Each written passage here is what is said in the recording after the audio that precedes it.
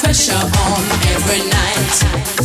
Explanations are complications.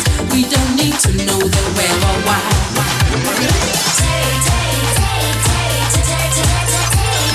Taking chances, bold advances. Don't care if you think we're out of line.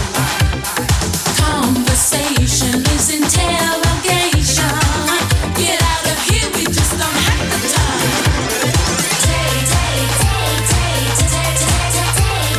Take or leave us, only please believe us. We ain't ever gonna be respectable. Like us, hate us, but you never change us. We ain't ever gonna be respectable.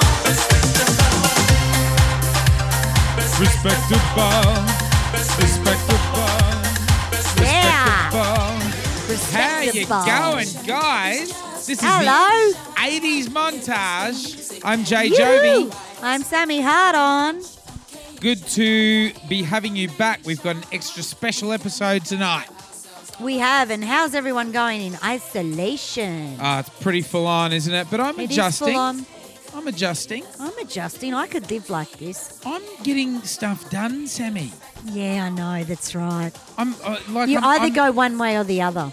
I'm happy to I'm doing a lot of work. Like it's all. Do you know what Yeah. It's all at home. It's all at home, but like I'm playing guitar. I'm bloody cooking. Like recipes I've always wanted to do. I'm gardening. Fucking doing all these things, you know. Yeah. I'm actually trying to stay off Facebook. People are a little bit annoying with how they've achieved all this shit through isolation. Oh, sorry. Look at me. Not you. Fucking you're hardly on Facebook. Just, it's like, it's just like, oh, look at me. I'm doing fucking, I don't know. It's just so bloody. And it's like, why don't you do it off isolation? You know, do I need to hear about it? So I'm a little bit over Facebook. I've actually tried to stay off Facebook. Yep, fair enough. And I mean, today I got on Facebook because I found a stray dog running across the highway. Right. And I had to save the bloody thing's life and get it off the road. And I put that on Facebook. But that's like the first time I've actually looked at Facebook. I'm finding people that have lives where they do all these big jobs and stuff. Yeah.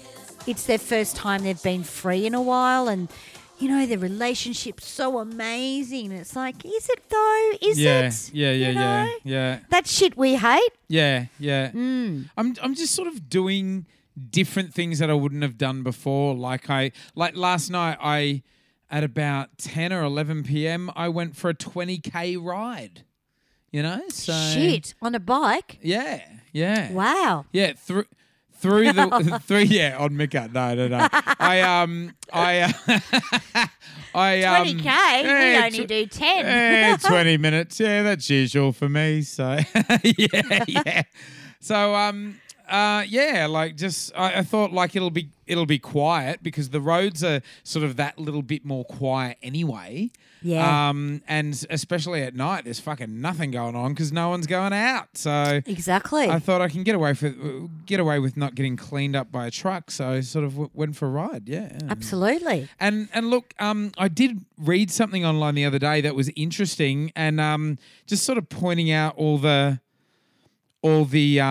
pluses of how things are different now. Like bloody petrol's cheap.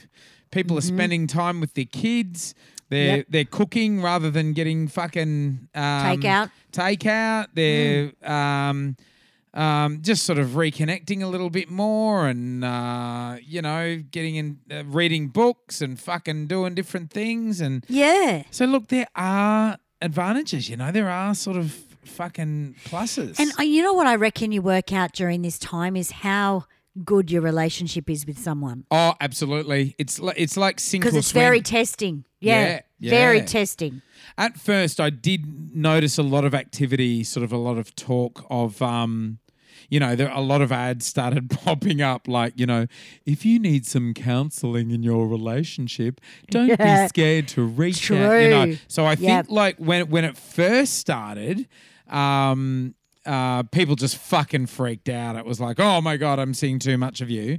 Yeah. But now it's like people are appreciating company a little bit more and conversation a little bit more, and who knows? Fucking that's what I'm going. I've reconnected with a lot of people. I've just had the time to sort of ring and have a chat because what the fuck else? What the fuck else are you gonna do? So there we go. Absolutely. Yeah.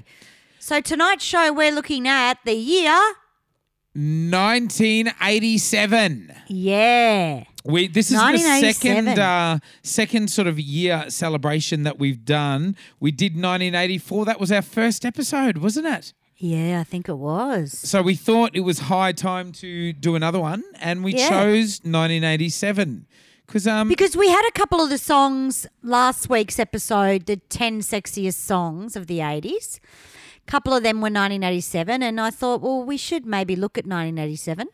See, Sammy, you guys out there, Sammy seems to think that later in the 80s, things started to get a bit shit. Oh, yeah. I think it was very hit and miss. Right. I really do. Look, things were really changing. See, but for me, that's when. Look, I do think the early '80s was fucking fantastic. It was very different to the end of the '80s, but I loved the later years of the '80s. I was in 1987. How old were you, Sammy? 17. See, I was in year 4, so I would have been about 9 or 10 or something. Well, the music would have suited you a lot more in that years. Why? In those years. Yeah, because it was fucking shit. Yeah, you also say, shit, you bitch. Look, I found it hit and miss, and I found it, some of it was really exciting. I think maybe I was drunk most of this year. You would have been out there bloody shaking your ass to what was... I was already in nightclubs, absolutely. Yeah. So what I was hearing was the undercurrent nightclub sort of music. Yep. I found a lot of artists sort of had their second album or whatever, and the first album was fantastic, and then you get to the second and you go, not really. But I don't know. You know what actually changed in terms of music, and I'm not talking genre or anything, I'm just talking about output, was the releases started slowing down a bit for a lot of artists. Like we talked about Duran Duran not long ago, how they it was basically like an album every year for the first fucking 5 years of the 80s or something for them. It was just like crazy. Things really slowed down for a lot of artists. If you look at, say, artists like Michael Jackson, he would take a good sort of 3-4 years to release an album, to sort of write and record and produce and then release and tour. That whole cycle would take about 3 or 4 years or something. Yeah. Yeah. That was the thing the record companies were introducing. The one thing that I found interesting with a lot of the albums is they were releasing up until December.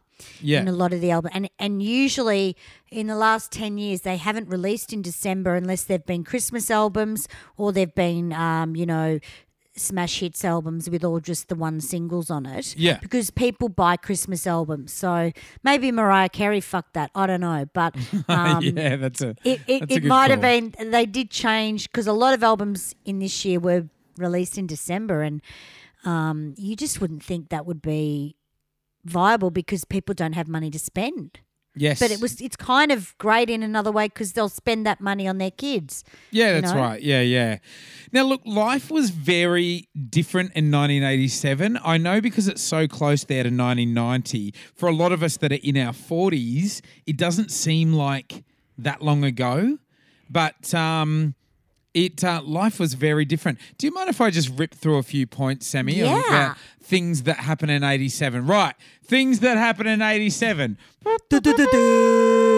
Oh, nice.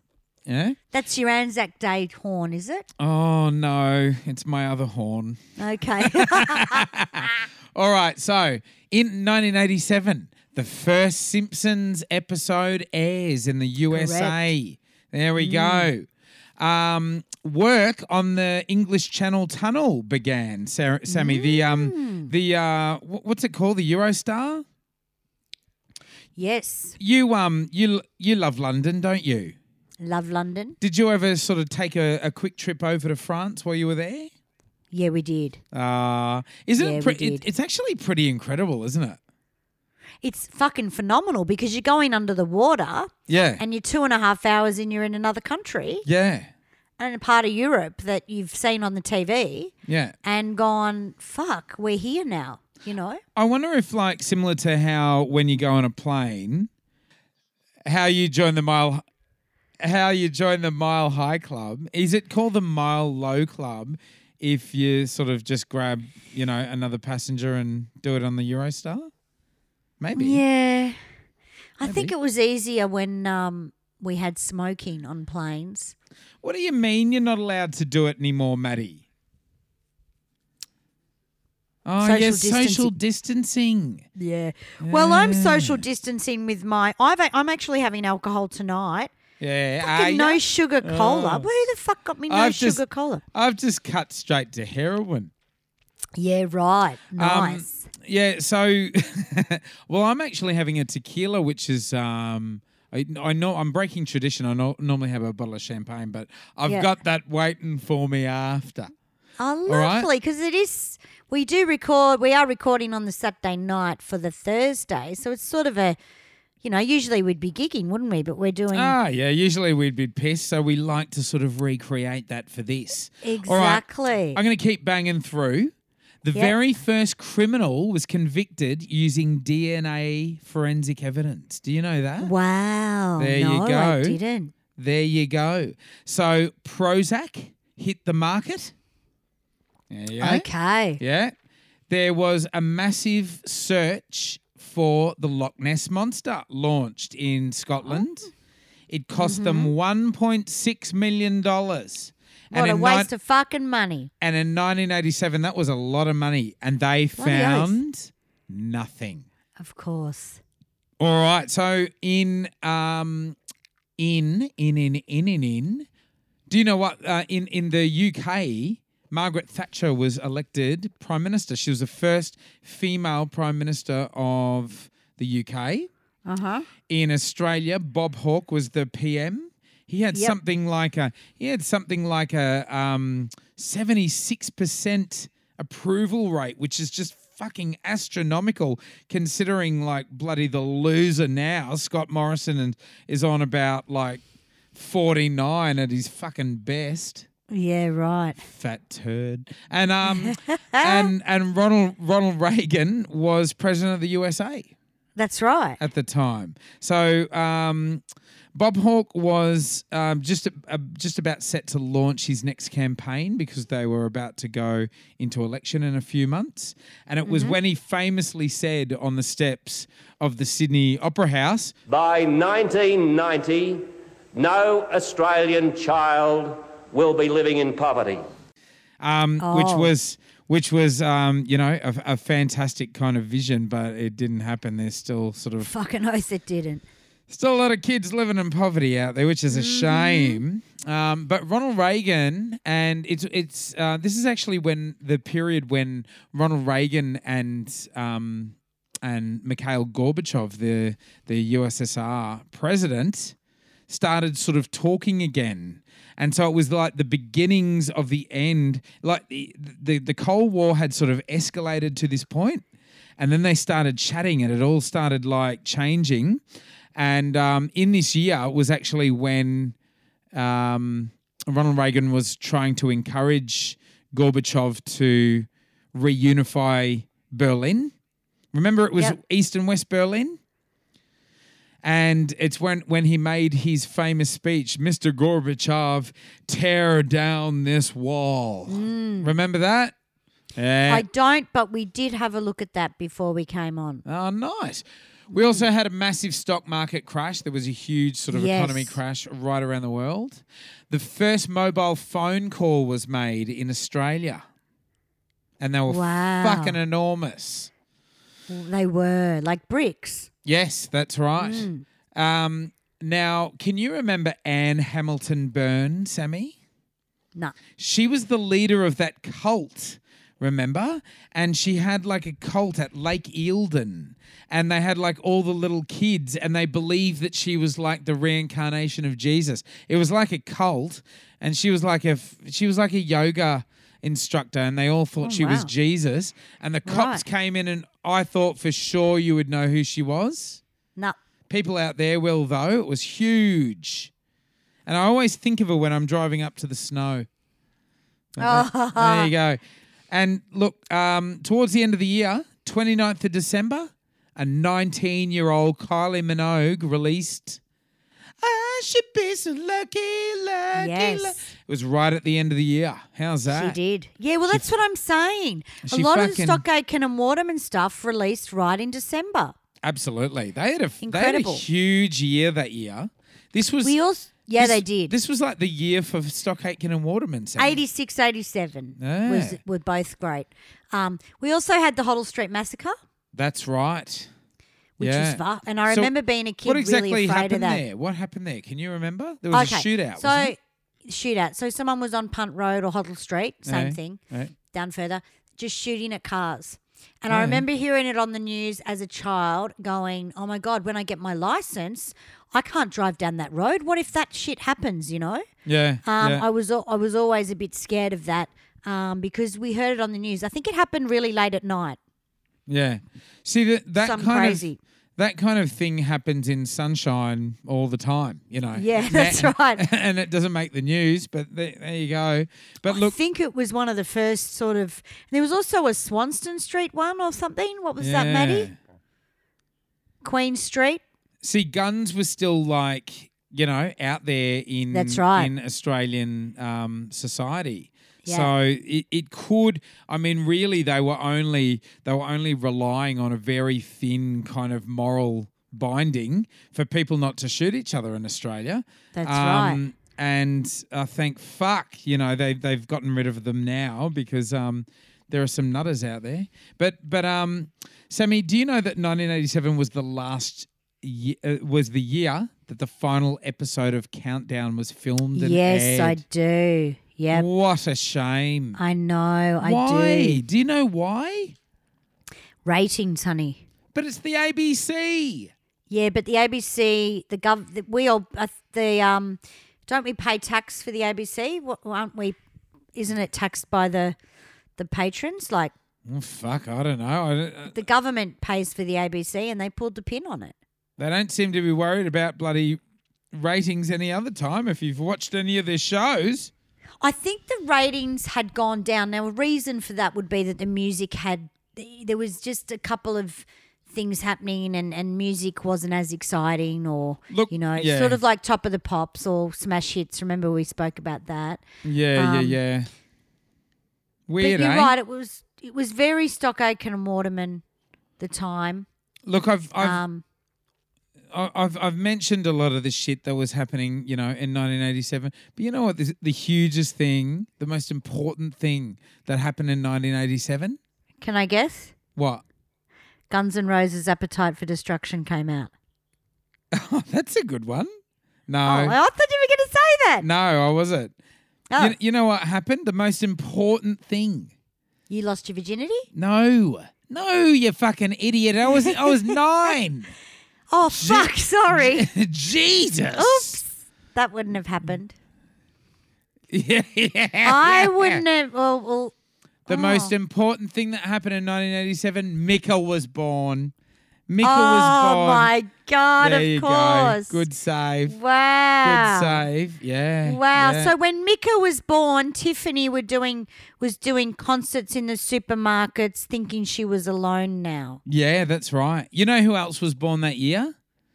Who? Nikki Webster. She was too. Yeah. Wow. And for our USA listeners, Hilary Duff. She was too. And Yes. you know who else? Michael B. Jordan, also known as what's one of it? Killmonger from Black Panther. So there you go. All right. So Australia's population was sitting at around 6 million people. Mm-hmm. It's about 26 now. Wow. Isn't that interesting? Very interesting. Things have changed a lot. A loaf of bread in 1987 was about $1.14. That's pretty amazing. Right. Yeah. So and it used to get delivered by horse and cart. Yeah. You can get a bottle of wine for about $6. Wow. And you still can now if it's goon.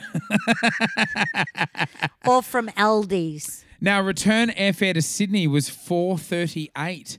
And wow. you know what? Considering, not right now because everything's grounded, but not a lot has changed in terms of a return airfare to Sydney. You could possibly get a lot cheaper than that, to be honest. Yeah, you get about $200 to Sydney and back. I remember air travel in the 80s. Thousands. Oh, God, yeah. Yeah. Can you remember what year Ansett collapsed? It was soon after this, wasn't it? No. Ansett collapsed. Yeah, because I used to get Ansett because we were Hobart. Yeah, right, okay. Might have been 2011? Oh, no. 2002. 2011? Well, I don't know. Jesus, no. See, I'm really bad because I'm all about music. I would know. Yeah. You know? All right, so the average home, you could buy a house in Australia. Guess how much you could buy it for? 50 grand. Right. That is unbelievable. You could take your girlfriend or your mistress to the movies for $17 for the two of you. Wow, that's... You'd have to take out a fucking mortgage today. Yeah, that's right. Yeah. And you won't have a house to take your girlfriend home to because you won't be able to afford one. Yes, exactly. Yeah. There you go. Little slice of life in 1987. Sammy's just opened their next tinny. Oh, I'm opening my next tinny. Are you having a Foster's, are you? I'm having a no sugar fucking Jack Daniels. Who bought you that? Don't ask Maddie. Oh, he's trying to tell you something. Maybe. No sugar. I think he's drinking it too, so who knows. Are they any good, the no sugar Jack Daniels? Are they? They don't taste any different. But it could be the sugar rush that makes you a little bit pissed though. I don't know. Yeah. So 1987, that was the year where I had started going night clubbing. Right. I was going to billboards in Melbourne and there was a band called Jabulani, oh, Jabulani. And they were it was three brothers and sisters. Jabulani. Jabulani was the big band to go and see at billboards on a Friday night. Were they It had a Claude cover band? Carranza in the band, cover band. Yeah. This is where cover bands became big. Why are you singing Jabulani? Was there a song Jabulani that they made up their own after? song? Yeah. They had a song called Jabulani. Yeah, and that was the well, they name were of the African. band. They were African. Oh, Jesus. So they had made up, maybe it was a song that comes from Africa. I don't know. Maybe it means like fuck oleol or something. I don't know, but they were at billboards on Friday nights and they had a residency, and this is where we started to see some really, really top quality cover bands. Ah, yeah. Claude Carranza was in that band. Gee, I can't wait for it to happen. David Hicks on the drums. He was an incredible drummer. Awesome. And they were incredible musos, and they used to do a lot of American stuff, so stuff that you wouldn't hear on the radio. Anyone in Melbourne that is my age would know about this night at billboards, and it was really hard to get into. You had to have a look about you or they wouldn't have let you in. Just sort of like all your own teeth. You had, that kind of thing. Oh, my God. If you didn't have spotless teeth, forget it. Oh, shit, Right? really? Ooh. Oh, yeah.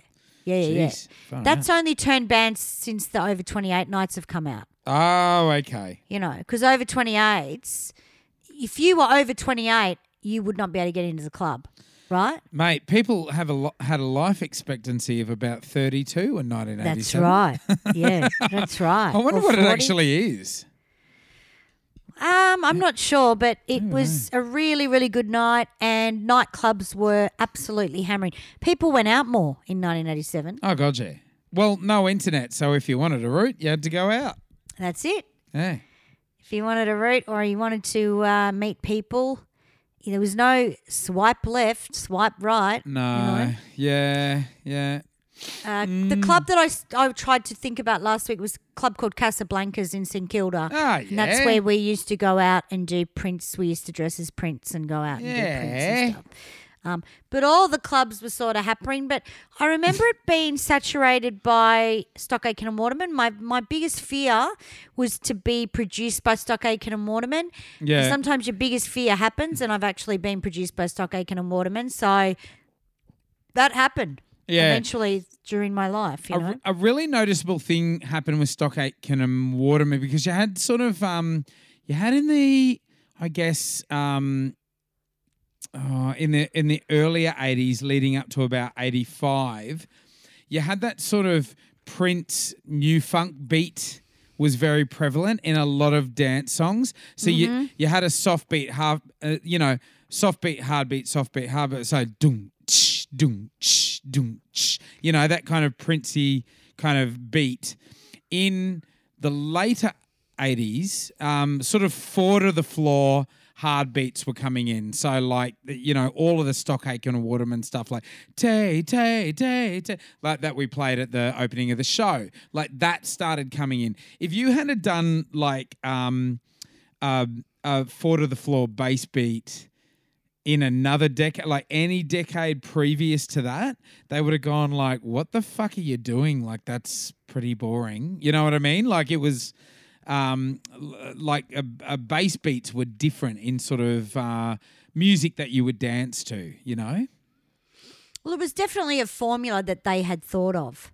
Yes, It was that's a right. formula of, and they used to call it their coffee percolator formula. Yeah. Where it sounded like a coffee percolator, which would keep everyone just driving on, the dumb shits could go 1, 2, 1, 2, you know what I mean? Yeah. Like there was no thought process behind it really, where you had to change the way you danced. I don't dislike it, but I think, we are going to do a Stock Aitken and Waterman special soon, Yeah, we are. I can't wait for that. where we're looking at all the tracks and all the artists. But they just had this new way of writing songs with really simple lyrics and the same sort of theme running through it. And I think it exploded more than they thought. But it didn't happen straight away. It was Say I'm Your Number One by Princess that actually paid the banks back because they were losing a lot of money Oh, shit. until Say I'm Your Number One, Princess. Until they had a hit. That's right. And it was Far that out. one. And I think Say I'm Your Number One is a fantastic song. But we are talking about 1987, and this is where we saw Rick Astley come in and do Never Gonna Give You Up. So he came out of the mailroom and onto the main stage. Make you sick. Do you You want me to have a look at a few number ones from the 80s? Nah. Nah. Oh, yeah, have you got some? What are you doing? Fucking hell. Talk about a fucking shutdown. Jesus.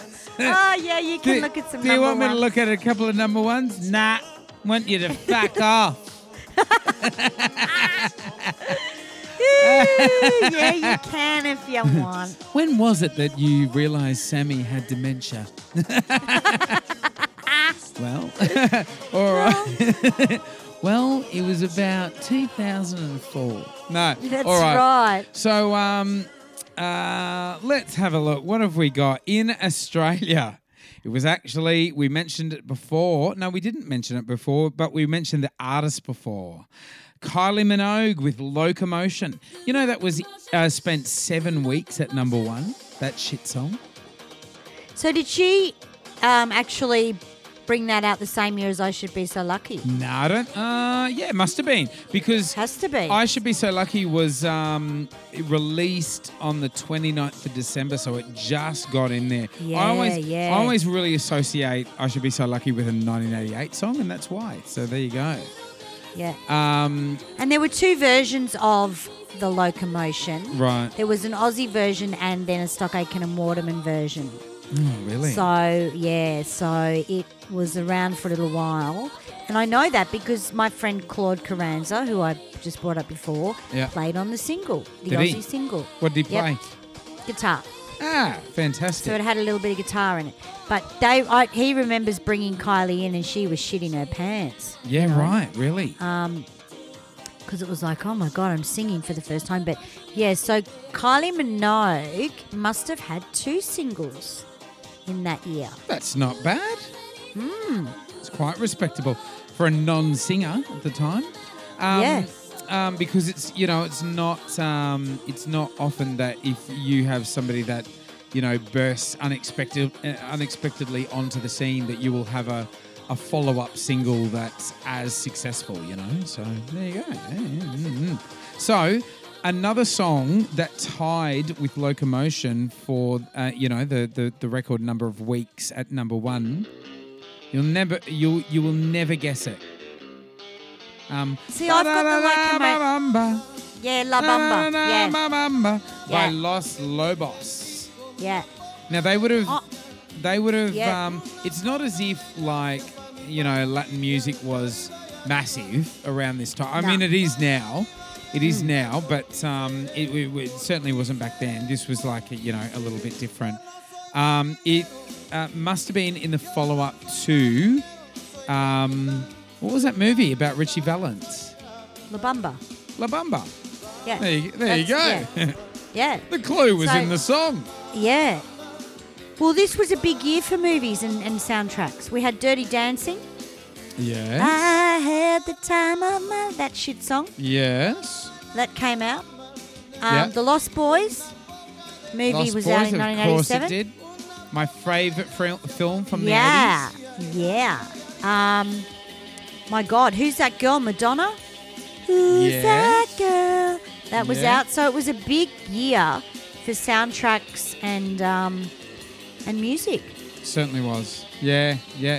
Now we also had remember that Old Time Rock and Roll by Bob Seger. Fucking horrible. Yeah, that went to number 3. Yep. Now that must have been because of Young Einstein by Yahoo Serious with Yahoo Serious. Wasn't that in Tom Bloody Cruise's movie? Huh? Just take that old falcon on the street. Is that the song we're talking about? Yeah. Well, that was in Risky Business. That's where it fucking escalated. Oh, yes. Da-na-na-na-na-na-na. Nana, yeah. Right. Famously, Tom Cruise sliding across the lounge room Yeah. polished floorboards in his undies That's what and a made white that shirt. fucking happen. Yeah. And But then Alf did it, remember? Alf, the It was puppet. in 1983 Risky Business, so how would that have happened? Why would they put a 1983 track? Because I was in a trio at this time. It could have been Alf. It could have been fucking Alf. Could Who have been knows? It was Alf. very popular. Yeah. Anyway, I hate that fucking song. All right, Shocking. so Slice of Heaven, which was a previous One Dick Wonder of ours. Yeah. Respectable, Mel and Kim. That went to number 1. That we opened the show with tonight.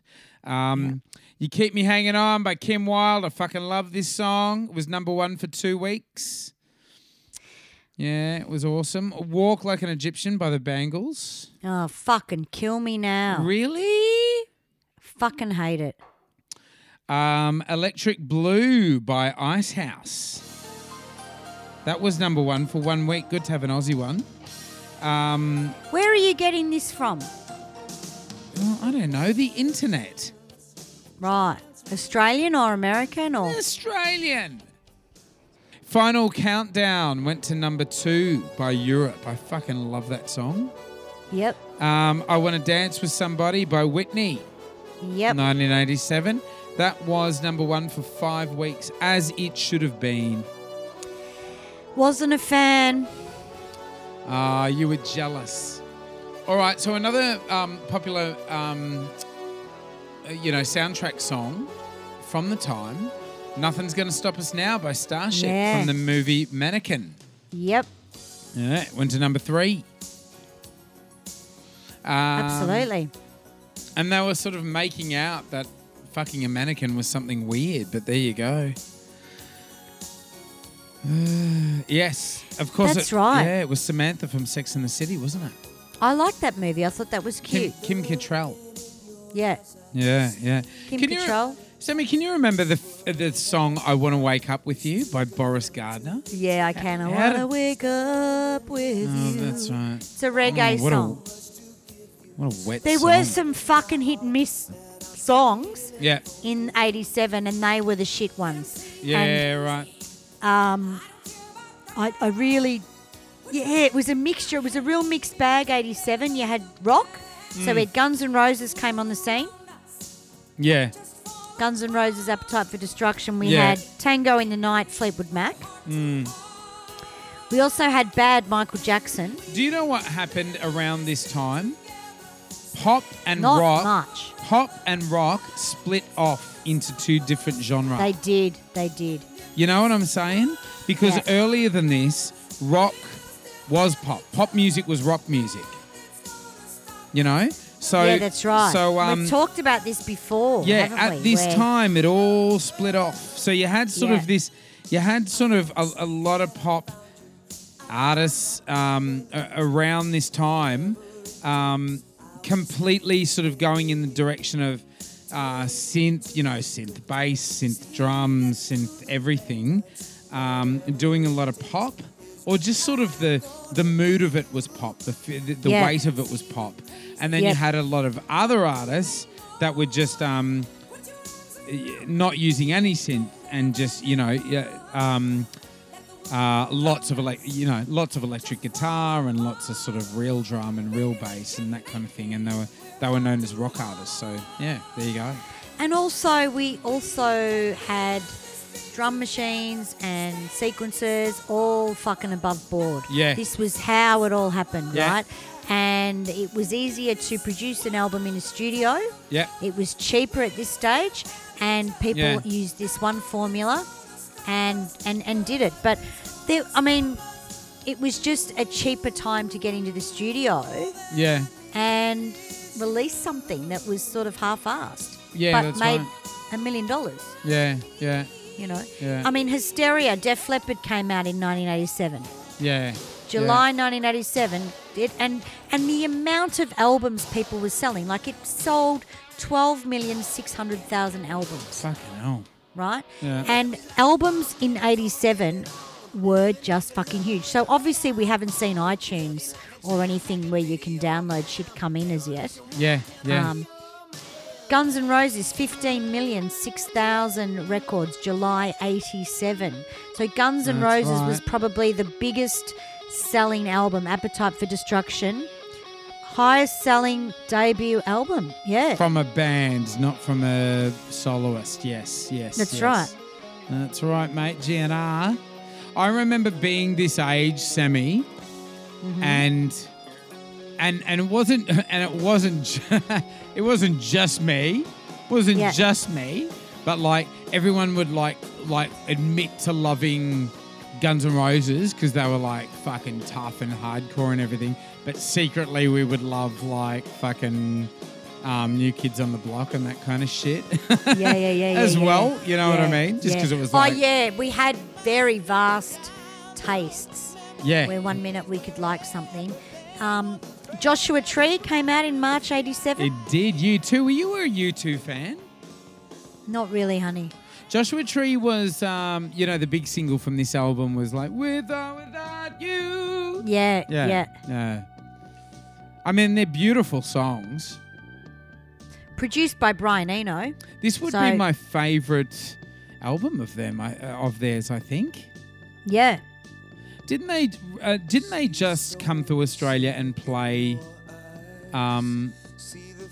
the Joshua Tree front to back. They just played this album live. Remember? It was just Maybe, just yeah. last year. Just last year. So, yeah, it was recorded in a house, which was the first time we sort of saw something recorded in a house. I think Queen were the only ones to sort of do it. Really? It might have been, was it named after the fucking house, the Joshua Tree or something? Oh, a desert in America. Okay. All right. So I have one more. There was another one.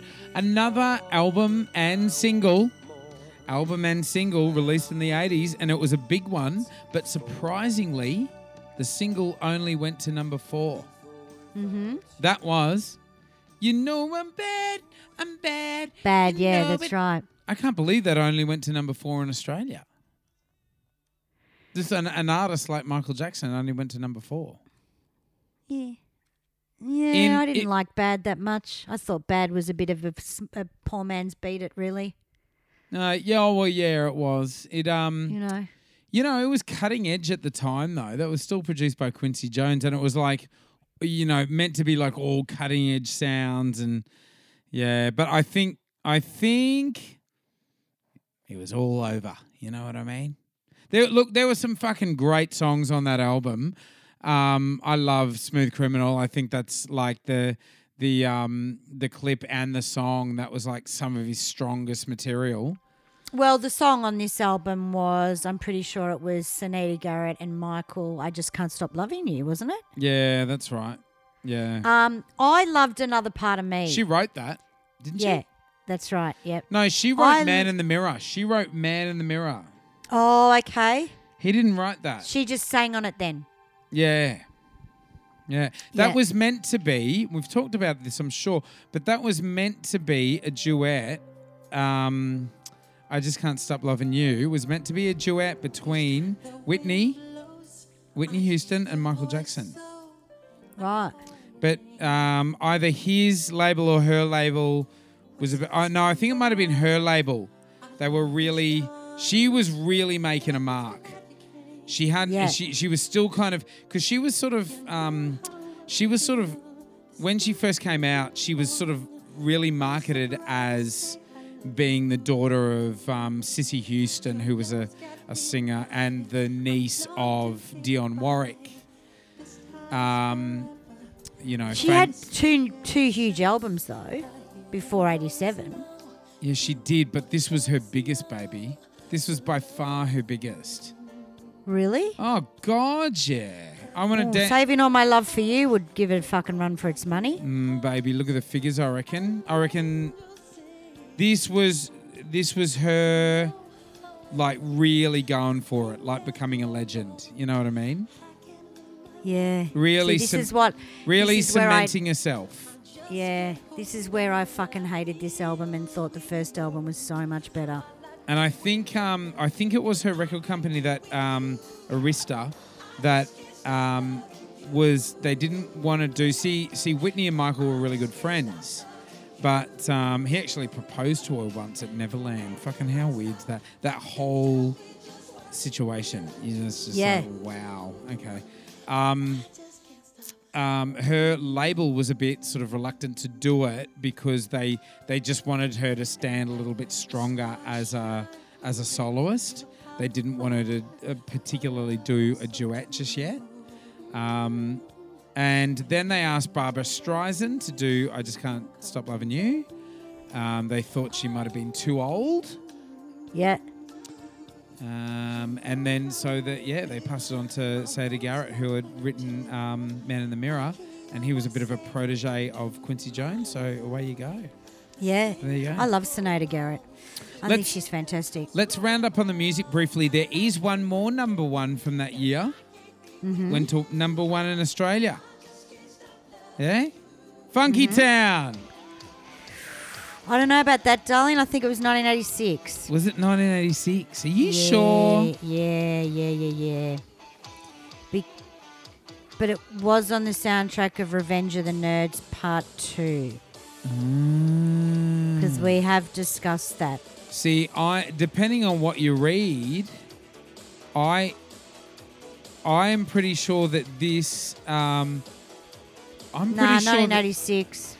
Yeah, it was released in '86. Yeah, but it went number one pretty much straight away. It went to number one in '86, but it was also it carried over into '87. I'm pretty sure. We'll have to ask our old mate about that. Yeah, we will. Because we looked it up because we asked the same question. Did ya? And because obviously we would because... Yeah, well, it must have carried over. There you go. It was released in November of '86. I hear that it was in the top 10 for 7 weeks. So that would carry you through to '87. Yeah, it would. So we'll have to do some research there. Yeah, no, but I mean it's definitely it went number one in Canada in 1987. Oh, there we go. Which would make sense because it was in Revenge of the Nerds, the second one of those. But yeah, it's a funny year because you can't tell because the years were so sort of similar, 86, 87, where the songs actually fit in. Where if you went to a Duran Duran single, Girls on Film, it just says 1981, you know. Yeah, it just right. Screams okay. it. So it's really tricky, you know, all the lines are blurred for me. Yeah. You know, but bloody burping in the mic. Yeah. But we've got one that, more. We've got one more One Dick Wonder, and it's going to lead us into a segment. Are you ready for it? Mm-hmm. Boom, boom, boom. Let's go back to my room. You better believe it. Paul the Carcass. Boom, boom, boom. Let's go back to my room. Number one for 5 weeks. Uh-huh. And you know what? What do we say to our One Dick Wonder? Fucking good one, Dick. Nice one, Dick. Nice one, Dick. Now, tell me about, let's go into our One Dick Wonder. Talk about Paul the Carcass and Boom, Boom, Boom. Or Boom, Boom. Let's go back to my room. Sammy, go for it. All right, so it was Italiano disco. So it was a new kind of a disco where it was... Well, this is also Stock Aitken and Waterman. And his only hit, you know, and it sounded like Male Stripper. It sounded like all that other stuff that came out.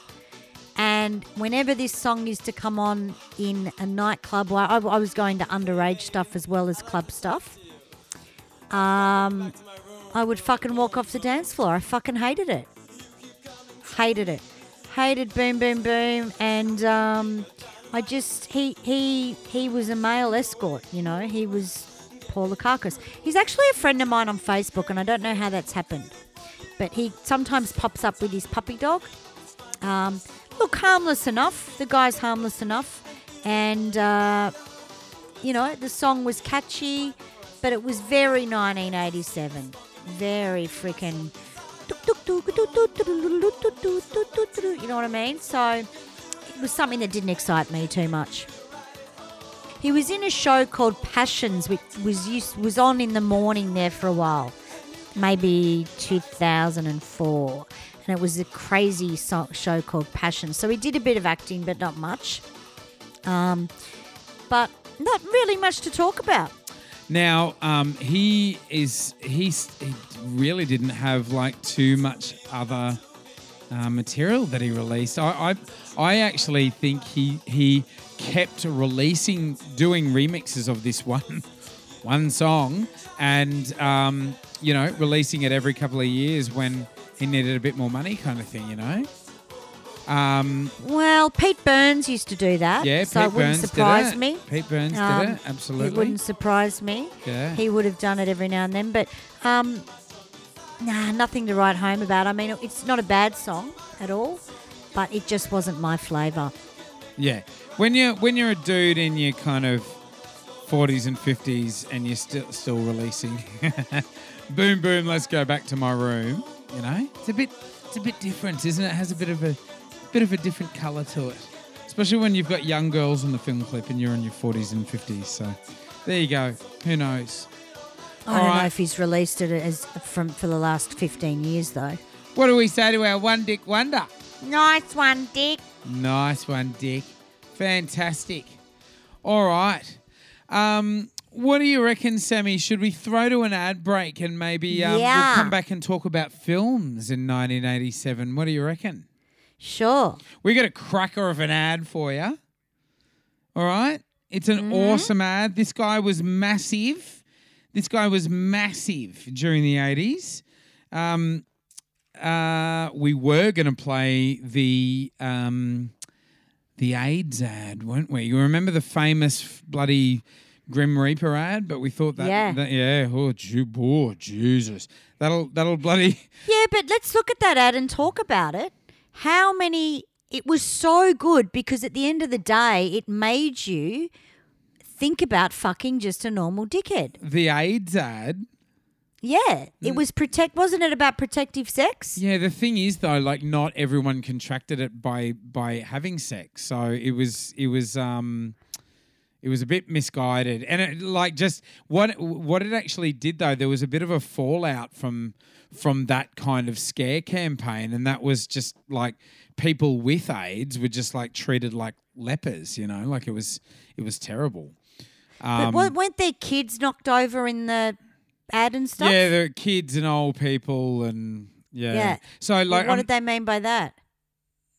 Oh, just probably that they were ugly and fucking. Oh, I don't know.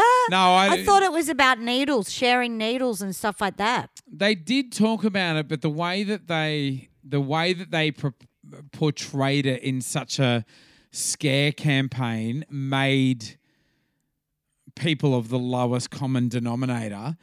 It made people respond to hearing about AIDS. Like if somebody ever said that they had AIDS or HIV, it'd be like, oh my God, and you would like cut ties with that person and fucking, that was horrible. That led to a lot of sufferers of HIV, carriers of HIV, leading to sort of depression and suicide and everything. Really, it was just a sort of contractable disease like any other disease, and it should be sort of treated with a bit of sensitivity, I guess. I didn't see it like that though. I actually if you look at the ad, the Grim Reapers are bowling, and it's actually portraying that AIDS can be carried by anyone. So I think it may have been government funded in some way, but there was an ad in. We're not going to do it for our ad break, but we'll tell you about it. It was basically you see all these people sort of being dropped onto the floor by a machine like they were pins in a like bowling pins, and they were like standing there in formation.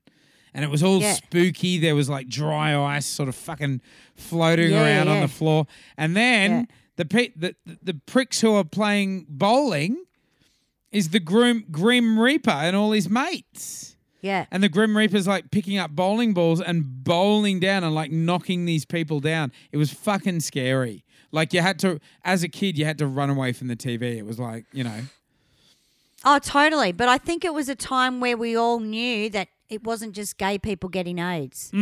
Yeah. So it made everyone else aware that if you didn't rubber up, you could get AIDS. Or if you shared a needle, if you're a drug user, you could get AIDS. That's the way I kind of thought of it. I don't think it was to say, well, it was just for one type of person. Yeah, but I don't know. You don't see any ad coming out now during the pandemic about COVID-19 with the fucking Grim Reaper and, if someone's got coronavirus. Like it's not, you don't see any ad with like, if someone coughs next to you in the supermarket.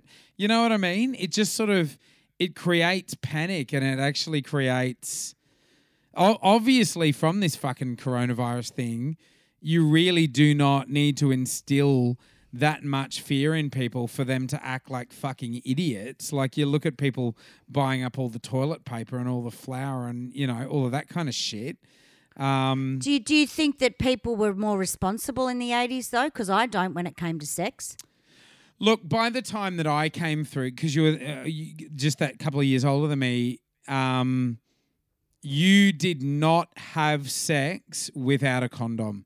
By No, the time by the time I started, I guess, becoming active in the 90s, you did not have sex without a condom. If you had, Exactly. I remember like instances.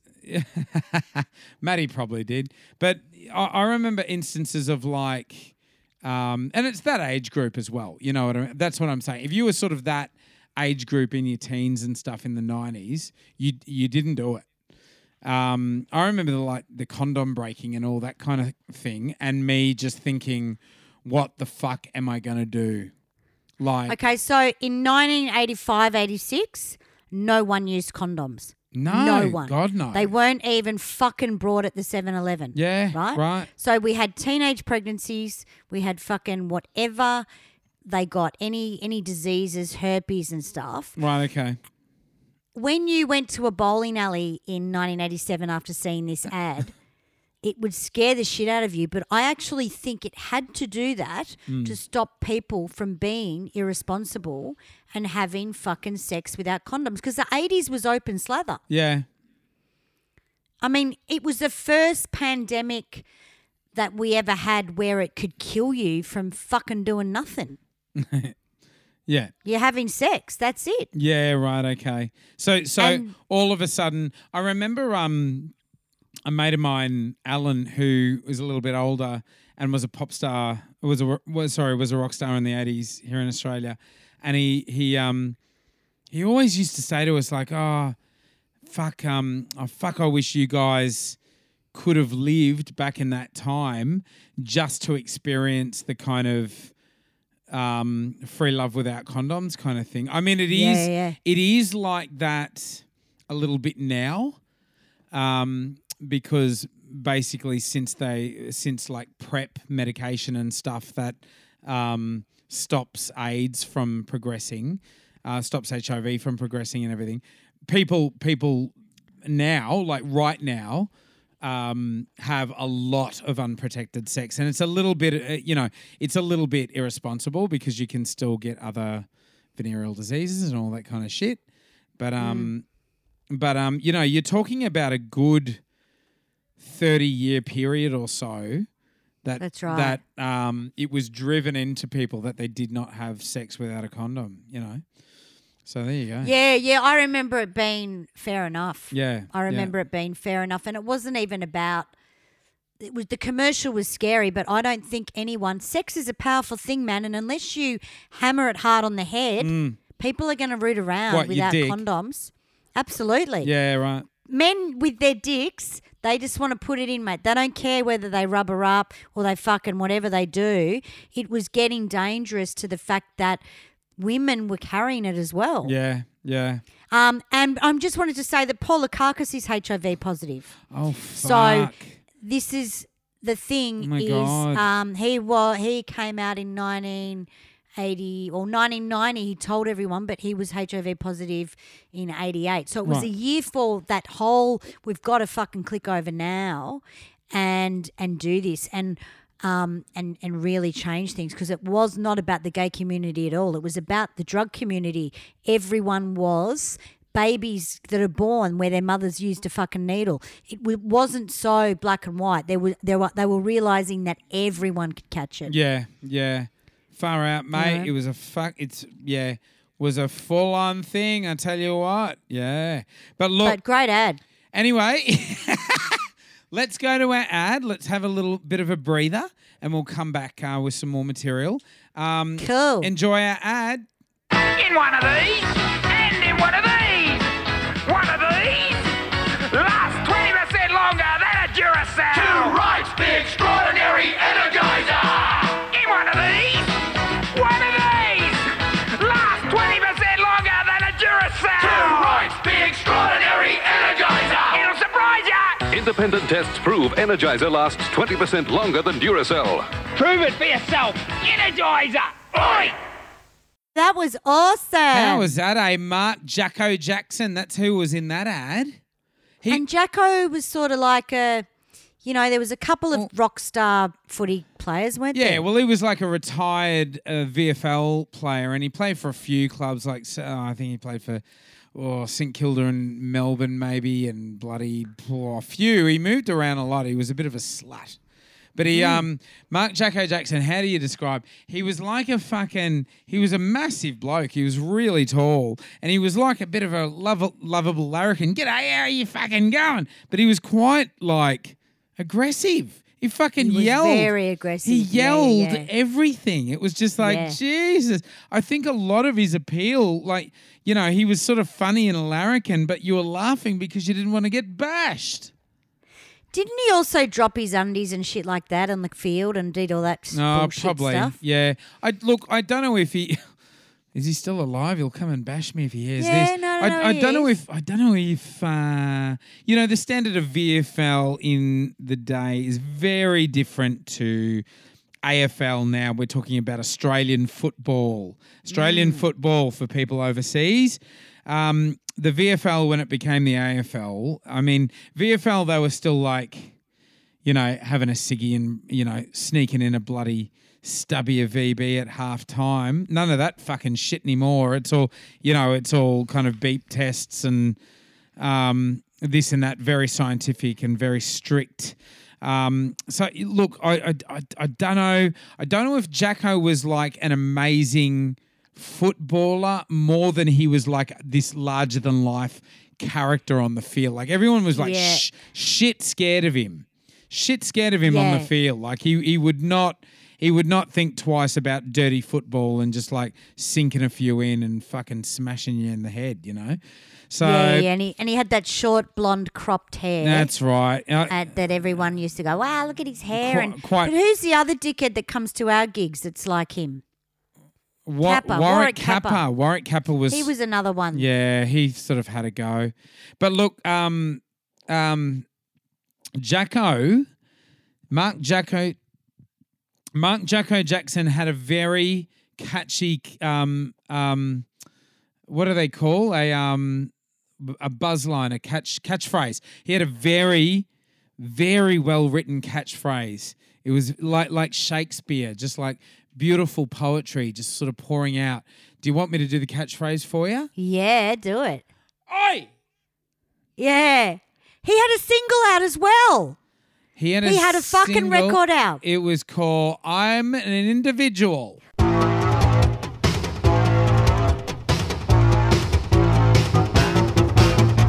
If you're lucky someday you might see me on the street. My crystal clear complexion is as snow white as a sheet.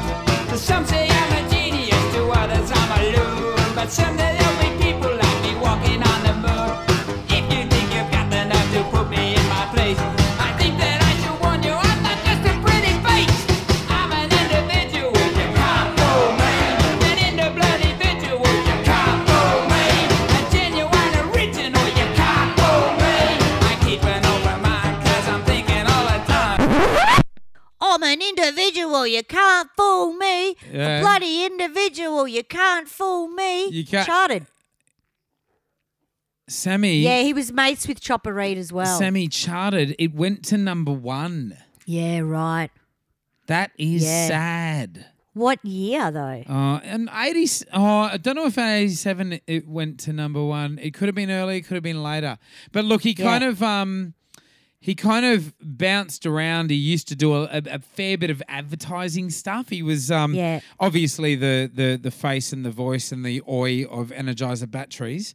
Because he had all this fucking energy, like he was sort of, fucking buy the batteries, you can't, like.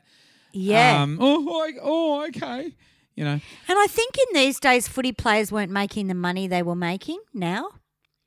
Because footy players, I remember watching footy in the 80s and they all had jobs as sports people or in a sports shop or they were working for a bloody amino acid store or they all had day jobs. They would work at, see, the money was, they did. They all had day jobs. Like now they're sort of career athletes, but... That's right. Funny thing that used to happen in the 80s with footy players is... they'd get some sort of big name footy player to come and do a couple of shifts per week in like a shoe shop. selling That's fucking right, men's yeah. shoes and pushing like athletic shoes and that kind of shit. The poor bastards. You know, like that kind of Absolutely. shit. Yeah. They weren't all like tradies and fucking this and that. They were, they'd get them sort of endorsing businesses and sort of this kind of footy player endorsement of doing TV advertising and stuff was quite popular. I'd say Jacko was the most popular because they got him to do the anti-drink and drug campaign, and he actually took his single I'm an individual, and it was I'm an individual, I don't need fags, remember? No. Fags being cigarettes. Do Americans call them fags? I don't think they do. Americans don't call cigarettes fags. They don't. No. That it means something else. But Brits and Aussies do. Brits still call them fags. Mm-hmm. Aussies don't. Yeah. But yeah, I'm an individual. I don't need fags. And I don't need drugs. He did I don't need drugs as well, I'm pretty sure. But there you go. And this is the year that Carlton and Hawthorn played in the grand final, 1987. Fucking boo. And I think they beat Hawthorn. Boo. Which is something that was interesting because Hawthorn were unbeatable. Yeah, fuck yeah. I think. I could be wrong, but I mean, these were the years where I was sort of going to the footy as well, which was interesting because I haven't been. Were you going to the footy to pick up? I was in the North Melbourne cheer squad in 1981. Yeah. So I used to go to Arden Street and make the banners. Can you remember Can you remember I used to go to Arden Street. Can you remember the? First of all, I need to ask: did you sleep with any of the players? I was 11. Oh, No. God. Okay. You could have Yeah, said that yeah. at the beginning. 1981. Good question, though. 1981, I was 11. Okay. And I was in the North Melbourne cheer squad every Saturday. Can you remember So I had any my of little the... medallion. Can you remember any of the, rah, rah, rah, any of the fucking chants? No, but I remember Young Turks by Rod Stewart was really big. It would have been. I loved it. It would have been I a few loved young Turks in the stands watching the game. Yeah, all the older ones. I remember seeing marriages and shit come out of it. I know all the older ones were definitely rooting each other, but I was only 11. But I just went with my neighbours. It was the time where you actually got to know your neighbours, and they were like your aunties and your uncles. Yeah. So they used to drag me along to the footy. But I did like to look at the boys, I must say. Yeah. Because they were the times where you could go out on the field and kick a footy after the game. Yeah, you know? fucking run into the middle square. Yeah, you can't do that now. For those who don't know, there's a big square in the middle of an AFL field, and an AFL field is like an oval because it's where traditionally the cricket players would play footy during the winter to keep fit. So that you play it on a cricket pitch. You play it on a cricket paddock. So it's got a square in the middle. And at the end of the game, you famously used to be able to run out into the square. And there used to be a competition where, basically fucking whoever got into the square first was the biggest legend. But you're not allowed to do it anymore. There's like... No, you're not. It's like I think it's like $10,000 fine or something like that. Yeah. It was the best fun because you'd go up and pat the players on the ass or pat the players on the back. Yeah, just grab their nuts or whatever. But yeah, so footy was interesting in those years because it was just fun. I mean, I didn't go until 1987. I think I'd finished going by then. Yeah, right. I'd moved on to riding horses. Jesus, all right. I'm gonna leave that alone. Yeah. Let's have a look, Sammy. Do you want to have a look at a couple of films? Yeah, let's do it. Yeah? Can you remember back to watching anything from your first-hand experience in 1987? I certainly do. Nah. Oh, what about bloody 3 Men and a Baby? No fucking way would I watch that shit. Do you know that was the highest grossing film of 1987? 3 Men and a Baby. Yep. With Steve Guttenberg from Police Academy. with what's the prick with the Tom Selleck with Tom Selleck, and the other one with the hairpiece that went out with Whoopi Goldberg. Oh, Ted Danson from Cheers. So it was those.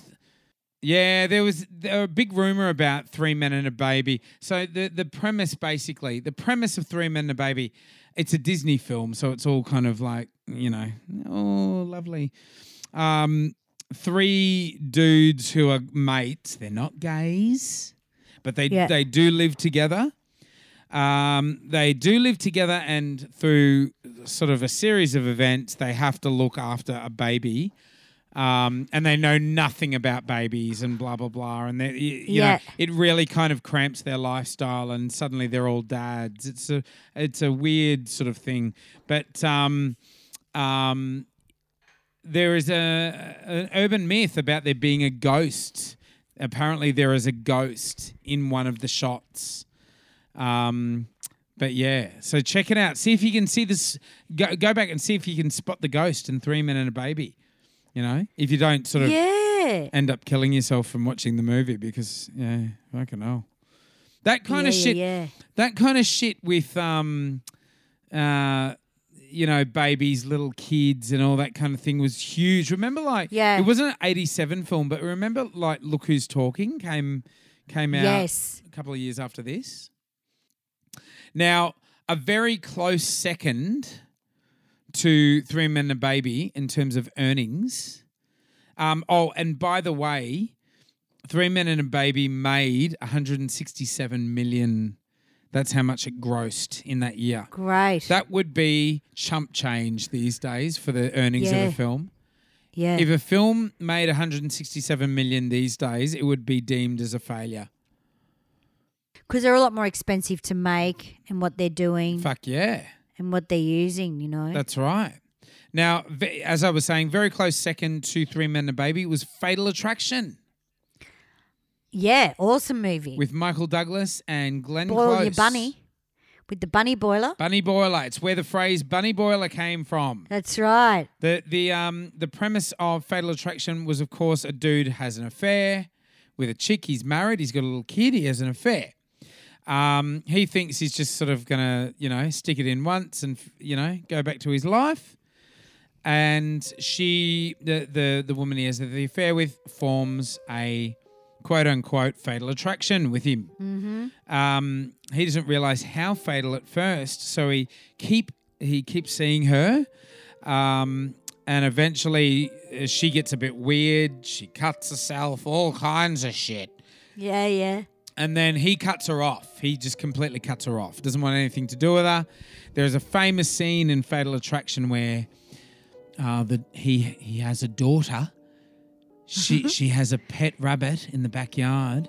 This is Michael Douglas, yeah? And Glenn Close, yes. Yeah, right. Glenn Close, who plays the other woman, breaks into the house, gets the rabbit, pops it into a pot, and makes rabbit stew. Yes. Fucking hell, mate. How full on.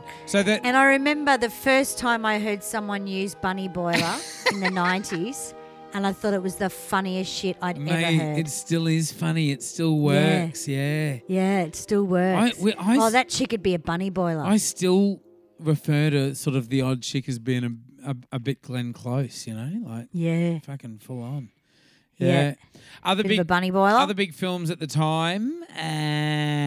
Good Morning Vietnam. Good morning, Vietnam! Which was sort of a big venture of Robin Williams into feature films. He was sort of known for Mork and Mindy, which came late 70s or early 80s. But this was like a massive hit for him. It really sort of showcased his genius, He played a radio DJ in Vietnam. Amazing film, worth the watch, definitely. We had Moonstruck. Now, it wasn't until the following year that Cher in Moonstruck also had Nicolas Cage. He was the male lead. Yeah. Cher would go on to win the Academy Award. So Yeah. it was obviously because Academy Awards happened the following year. Was it this year or next year that she won? Was it 88 that Cher won? I think it was 88. I could be wrong. But 87 Cher won, did she? Yeah, 87, I think. Yeah. What year did Cher have If I Could Turn Back Time? That must have been 88. Turn Back Time Turn Back Time would have must have been been 88. 89. Maddie will tell us. Wasn't 89, I don't Yeah. think. You know what else was a massive film at this time in 87? The Untouchables. Yes. Big mobster film. Oh, it 89 was was 89. You're right, Yeah. Bubba. There you go. Yeah. Yeah, just sneaks in. Just sneaks in that song. Now, The Untouchables was a mobster film with Sean Connery, but starring Kevin Costner. Don't like Kevin Costner. Really? Nah. Really? Why not? Bit boring? Don't know, he kind of annoys me. Yeah, he's a little bit annoying. What was the other movie he did, Kevin Costner? Well, he was massive, I think, I don't think it was the 80s. Dancing with Wolves? Dancing with Wolves was, yeah. Fucking Did you say Dancing wolves? with Wolves? Yeah. Dancing with Wolves. Yeah. Yeah, two wolves. Fucking Dancing with Wolves. Yeah, He may as well have been. fucking Dancing with Wolves. Shocking. Fucking Dancing with Wolves. Yeah, he's dancing with What was wolves. it called? What was it called? Dances with Wolves. Oh, Dancers. Yeah, Dances with Wolves. So there was many wolves, was there? Yeah, not wolves. Oh, There were no wolves. fucking hideous. Well, there might have been out there on the fucking plains. Might have been a bit woofy. Who knows? But it didn't happen till the 90s, I don't think. Yeah, no, that's right. Maddie No, would be able to tell us. That's the only movie I remember him from where I went, okay. All right, so another one with Cher from the top 10 highest earners of the 80s was Witches of Eastwick. Yes, And, Warner Brothers movie. Was that Ivan Reitman? I'm pretty sure. Ivan Reitman. I don't know. What accent's that, Bubba? Ivan Reitman. What accent's that? It's Irish. Oh, I thought it was Indian. But no, I'm trying to say it the way Schwarzenegger does it. Ivan Reitman. Yeah. So something like that. Ivan Reitman. George Miller, was it? George Miller's an Aussie. Now, I don't know. George Miller, Witches of Eastwick, famous for showcasing the talents like a little trio of like beautiful, beautiful women. You had Cher, you had Susan Sarandon, who was your redhead, and you had the beautiful blonde. Sammy? Not fucking Melanie Griffith. No. Who was it? Michelle Pfeiffer. Oh, that's better. And in your male... Glad I didn't cast the fucking thing. And in your male lead, you had old mate, Jack Nicholson. Jack was massive around this time. Yeah, he was. Huge. Getting a lot of chicks to root him too. Now, Matty, had he done Batman yet? Batman was 88, wasn't it? Fucking hell, mate. He would have been pulling down some decent wages around this time. Yeah. He still has for Batman just this phenomenal contract where I'm pretty sure in Jack Nicholson's contract for Batman, he would make a percentage for any sequels about Batman. Wow. Any sequels about Batman, even if he was not in the film. Because it was believed that him lending his name and profile and star power to the franchise altogether, that was actually contributing to income on any sequel. Isn't that amazing? Amazing. Fucking phenomenal. And I remember him after Batman turning down films because he didn't feel like learning the lines, and they'd be like, Jack, you're going to make $30 million for this movie. And him saying, yeah, but I've already got way more money than I will ever spend in my lifetime. So, it's not really about money. Isn't that? Yeah. Isn't that? Yeah. Fuck off, you bastard. That is amazing. That is amazing. So we also saw Beverly Hills 2, Beverly Hills Cop 2 come out in 1987. Yes, that was the third highest earner. It was. It was Yeah. a big one. Yeah. Which is pretty rare for a number 2 to sort of do so well. Pretty too for a number 2 to make such an impact. Number 2 or number 1? Except for a Semi's back bathroom. That's right. It did all right. It had Eddie Murphy. Was this the one where he laughs at the white guys dressed as Michael Jackson? Nah, that from was the Thriller? first one. That was the That first was one. the fucking best thing I'd ever seen. Yeah. When the two white guys, one with a blonde perm and one with a dark perm, and but that is an in-joke, and it was the suit he wore in Delirious. But That's right. I fucking swear to God, there were people in Australia that were white wearing the fucking Michael Jackson outfits, and Batesy was one of them. Fuck, is that right? Oh, yeah. If everyone wore a Michael Jackson jacket, it did not matter how fucking stupid or daggy you were. Batesy's got a and that few was of them, the hasn't fight. he? He's got a heap of them, yeah. I want one. Yeah. Do you know what else came out in 87 is Lethal Weapon? Wow, I like the Lethal Weapon ones. Launching our Mel Gibson, even though he was born in America, our Mel Yeah. Gibson onto that's sort right. of the American big time, you know? Yeah. This was yeah. huge. Oh, Is that after Mad Max, though? Yeah. Oh, So okay, so he had Mad Max done- didn't do anything in America? No, well, he had made Mad Max 1 and 2 in Australia. Yeah. Mad Max 1 was not released in Australia, I don't think. In Australia or Mad America? Max 2, in America, I don't think. Mad Max Mm-hmm. 2 certainly was.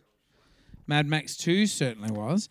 And Mad Max 3 definitely was. So look, Mel Gibson was a kind of movie star known to Americans. But this Lethal Weapon was the big hit where he was playing an American, doing an American accent, and the thing about Lethal Weapon is it really showcased Mel's. He was fucking crazy in this. He was crazy. Yeah. A lot of this energy was due to Mel's monumental cocaine habit. Ah. Yeah. Wow. Yeah, he loved a bit. Fuck. So there you go.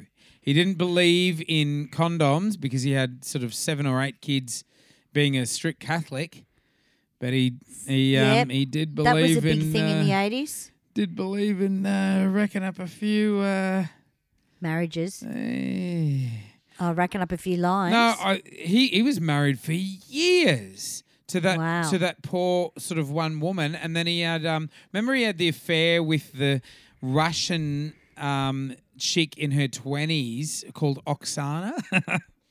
Vaguely, Remember yeah. that? And she just looked like some weird version of Chloe Latanzi. Wow. Remember that? Anyway. Vaguely, baby. Yeah. So Faith George Michael, this was his year. Oh, okay. We're With back Faith? on to bloody music. Yeah, all right. Faith. Yeah, sorry. I thought I'd I just wanted to mention that because we talked about it in last episode. Yes. And this is the reason why I wanted to do 1987, just to see what else was kind of happening. Yeah. But yeah, Faith had really cemented George's solo career. It was really big. Bananarama was huge. Oh my God, Banana! It was their year. Love in the First Degree in that year. And you know what else happened? What? Siobhan married Dave fucking Stewart. Did she marry him in that year? Yep. That's a bit of a powerhouse, isn't it? Dave Stewart from Eurythmics, of course. Yep. So I think they met on the Who's That Girl? Oh, did they? I think they met in that video Okay. because they all had cameos. Yeah. And it was on. Right. They were getting married. Crazy when crazy met crazy. Yes, absolutely. Peter Gabriel was massive in 87. Yep. Yeah. Can you remember what he was doing in 87? Sledgehammer. Sledgehammer. Yeah. which what's that prick from One Direction? What's his name from One Direction? He's got an album out now. He famously does. Yeah, the cute Yeah, one. the only talented one.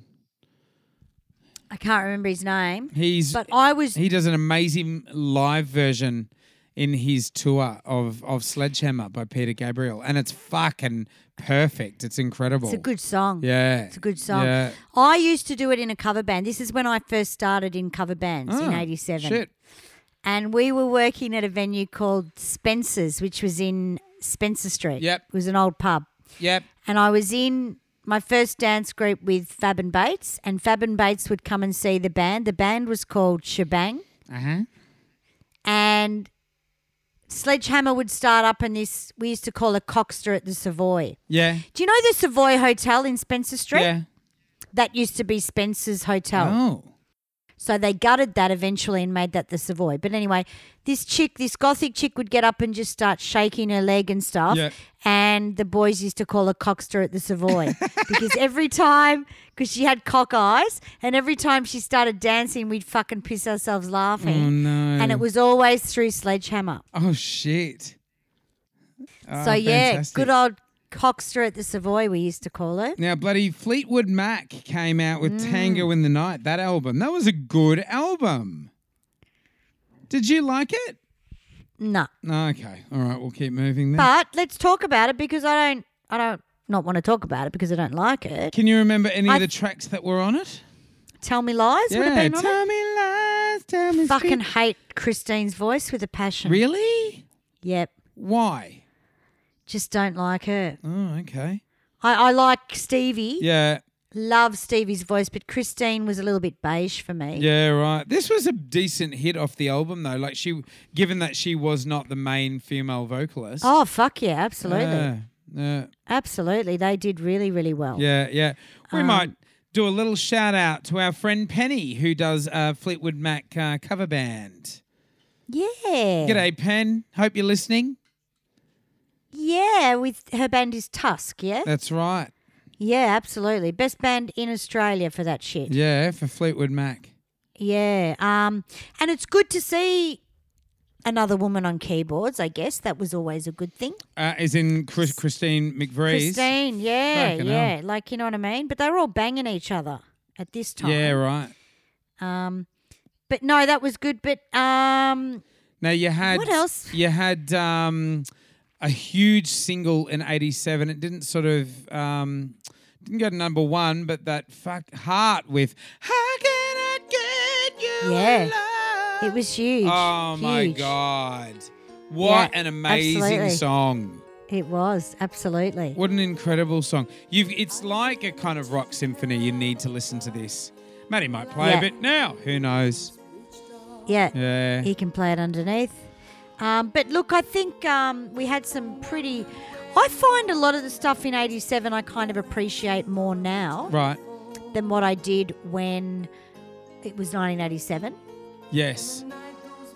I was a little bit like, oh, God, you know.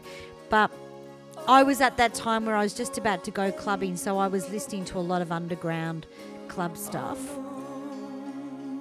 But I did love how Heart had changed their whole look and went super 80s. Yeah. Yeah. Absolutely.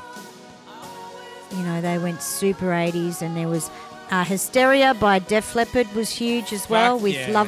Love Bites. Mate, all of that hair metal stuff, I absolutely ate it up. That's what I was listening to. Yeah, yeah. GNR, Motley Crue, Def Leppard, Alice Cooper. Yeah. Who else? Aerosmith. Aerosmith had an album out, you're right, yeah. Around this time. And I remember... and you would have been listening to Kick, In Excess. Yes, that's right. I remember sort of around this time, bloody going over to my friend Nathan Francis. He was my mate back in around this time, and Yep. I lived out in a farm. I used to go in and crash at Nathan's on the weekend, and he had elder brothers who were really naughty. We were all really naughty, Yeah. and we would bloody pump the hair metal. Just pump the hair metal. These guys, I tell you what, they just had music playing. I think they were a Catholic family, so they had like bloody 7 kids or something. And they all were into music. You know, we were all into music at the same time. So what we would do, we'd listen to the hair metal tracks all day. And at night, during the day, we would make match bombs. I'm not sure if anybody remembers match bombs, but you would get a box of matches, rip the side off, rip one of the flints off the side, tuck the flint in around the sort of redheads, around the sort of top of the match, and then you would close the box again, or what was left of the box, tape the whole fucking thing up with tape so that it was airtight. Mm-hmm. And then that was basically a match bomb. So when you would throw that at the ground, the redheads of the matches would rub up against the flint on the inside of this airtight box and just fucking explode like a gunshot. Wow. And we used to make like bloody hundreds of them and like walk around the streets throwing them at houses and stuff, and the fucking cops had come out and we'd run, and yeah. Good on. How many were there of you? Oh, like a little gang. You know, like a little gang of kids. Your first gang. Yeah, that's right. But I think sort of we got busted for that kind of shit, so a lot of that kind of fun was short-lived. But so there you go. So it's sort of like around that time you'd like, if your mate like broke up with his girlfriend, you'd go around and like rock her roof, like throw rocks on her roof and all that kind of shit. Yeah, wow. Ridiculous. I did a fair bit of that kind of thing. Anyway, never mind. Very interesting. I mean, we should be talking more about the stuff we did in 87. But see, I was at that real fine point where I was starting to go out and getting my license and shit. Yeah, you know? doing all of that stuff. Yeah. Where I was just basically, you know, I've got my learners and I'm going to go out to nightclubs. Yeah, yeah. Because I was at that year where I could get in and, you know, be illegal, but kind of look 18. Yeah, yeah. Oh, good on you. It was a few more years for me until I started clubbing, but there you go. All right, Yeah. Sammy. I think we might do a mad wrap-up soon. Do we have any shout-outs to do from anybody who's come on board? So, of course, heaps of people get in touch with us over our social media, Facebook and Instagram, of course. But we also have had some people come on board with Patreon. Patreon is, of course, when you can become basically a subscriber. You pay a monthly small amount, and that allows us to sort of keep the lights on here in the studio, especially during quarantine times. Very tough for us. And look, for as little as bloody $1, $5. But for $10, if you become a $10 Patreon subscriber, you get extra episodes. That's right. So what are some names? Who are some Patreons that have come on board this week? Patreons that have come on board this week is Julie Patterson. Julie Patterson. We've talked about Julie before. Now, absolutely. Julie is a legend. Julie is one of our patrons who has come on board with a $10 subscription. Julie will be getting sort of extra episodes. We've got some funny ones coming out to Jules. She'll love that. I was talking to Julie during the week, actually. She messaged me. We're all mates. So g'day, Jules. Absolutely. Now another Patreon. Yep. To let everyone know, it's a monthly fee. It's not a weekly fee. That's what I said, every Dick. month. Oh, did you? Yeah, Okay. Yeah. Didn't hear it. Sorry, babe. So another Patreon we've got is Michael Spiteri. I think he's got what, like $1 or $5 or something like that. And there's one more, Sammy. Lara Simpson. Lara Simpson. Now that's a name that's very familiar. Lara, if you're listening, g'day. You'd be hearing my voice for the first time in about 20 years or so. Lara Sammy was my valedictory partner in year 12. Wow. Isn't that amazing? What does valedictory mean? Valedictory is like your formal, like your graduation. Oh, okay. Yeah. You call it a Call it a debut or a formal or one of those. A deb. Yeah, or a deb. Yep. Yeah, debutante. So we didn't get to choose our partners. You weren't allowed to choose your boyfriend or your girlfriend at our school. They were very democratic because some people could have got left out or some people that were sort of unpopular or whatever. So it was a little bit scary because you were like, fucking, what if I got some complete stink bomb as a partner and I'd have to sort of rehearse with them doing the dancing? Because we did dance rehearsals for bloody months. Yeah, you would have. Yeah, months leading up to the graduation. And thankfully, Lara pulled out my name and I was hugely relieved because we were already friends. So we were like, fucking yeah. So Lara has been very supportive of me for the 20 years since we left high school. Any stuff that I have done, whether it be music, whether it be films or television or anything, Lara has been supporting me in the wings, which has been beautiful. She's always kept in touch on social media. I believe she lives in Hong Kong now, and she's listening from Hong Kong. So that would contribute to our Hong Kong statistics, Sammy. So there you go. Wow, that might have been our Hong Kong review that I can't get hold of. Yes, that's right. Yeah. Possibly Lara. Yes, there you go. So we've spent a bit of time on Lara. We love Lara. But because Julie has become a $10 patron, Yep. I have a song for Julie. Oh, do ya? I have a song for her. So, Julie, thank you so much for this. What's the song? It may not be a song you like, but What's the last song? week we did songs. It's by Shakin' Stevens, and it's Oh, Julie.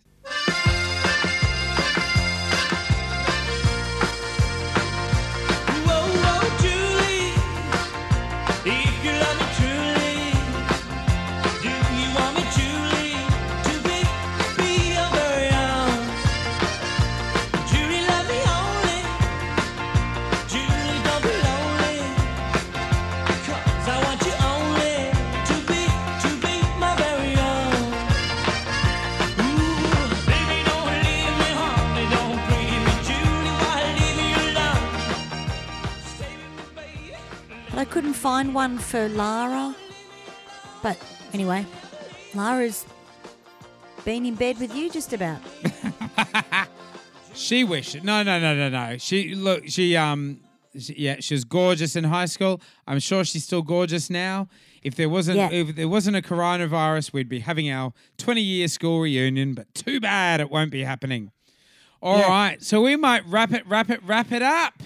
Now we are running a poll at the moment, which only has a few more days to go. Go online to our social media and vote. We're doing a poll for some subject matter for a new episode. Will it be about Wham or will it be about Tears for Fears? Yeah, so it's the famous duos. Now I know Wham were, very popular as a duo, but so were Tears for Fears. If you want to hear all about Tears for Fears, they're a fucking awesome band. So vote away. Absolutely. Vote away. All the votes are pouring in at the moment. You still have time. And they're on our Facebook page. Yep, that's right. Which is Facebook, the 80s Montage Podcast. That's right. And get in Patreon touch with us. Anytime you want to talk to us, you can get in touch via Instagram or Facebook. Now, in terms of listening to us online, we're on Podomatic, we're on Spotify, we're on iTunes and all the regulars. Please like, share, subscribe, and comment. The comments are fucking awesome. The comments are the things that really make a difference for us and really sort of push us up the charts, of course. Of course, by all means, share it to all your friends. Tell them about the show, how fucking funny we are, and give us a 5-star rating. Don't forget, all right? No stuffing around. Don't piss around giving us a 2 or a 3 or even a 4. Just go to 5. How much? Don't put the seed in their head. How much is it going to cost you? Not as much as fucking Julie Patterson paying $10 a month, is it? Yeah. Yeah. I just wanted to mention, slip in there, patreon.com/the 80s Montage Podcast if you want to put $1 a month in. Fantastic. Good. Get all around it. It really makes a massive difference to us. if you love the show, come on board. It's like being a shareholder to a massive fucking multinational company. You could be like fucking Joan Collins, except of our show, you know? Collins. How exciting and glamorous would that be? All right, Sammy, let's wrap it up. This is the 80s montage. And, of course, if it's music mateys or cool shit from the 80s, we're going to talk about it. Unreal.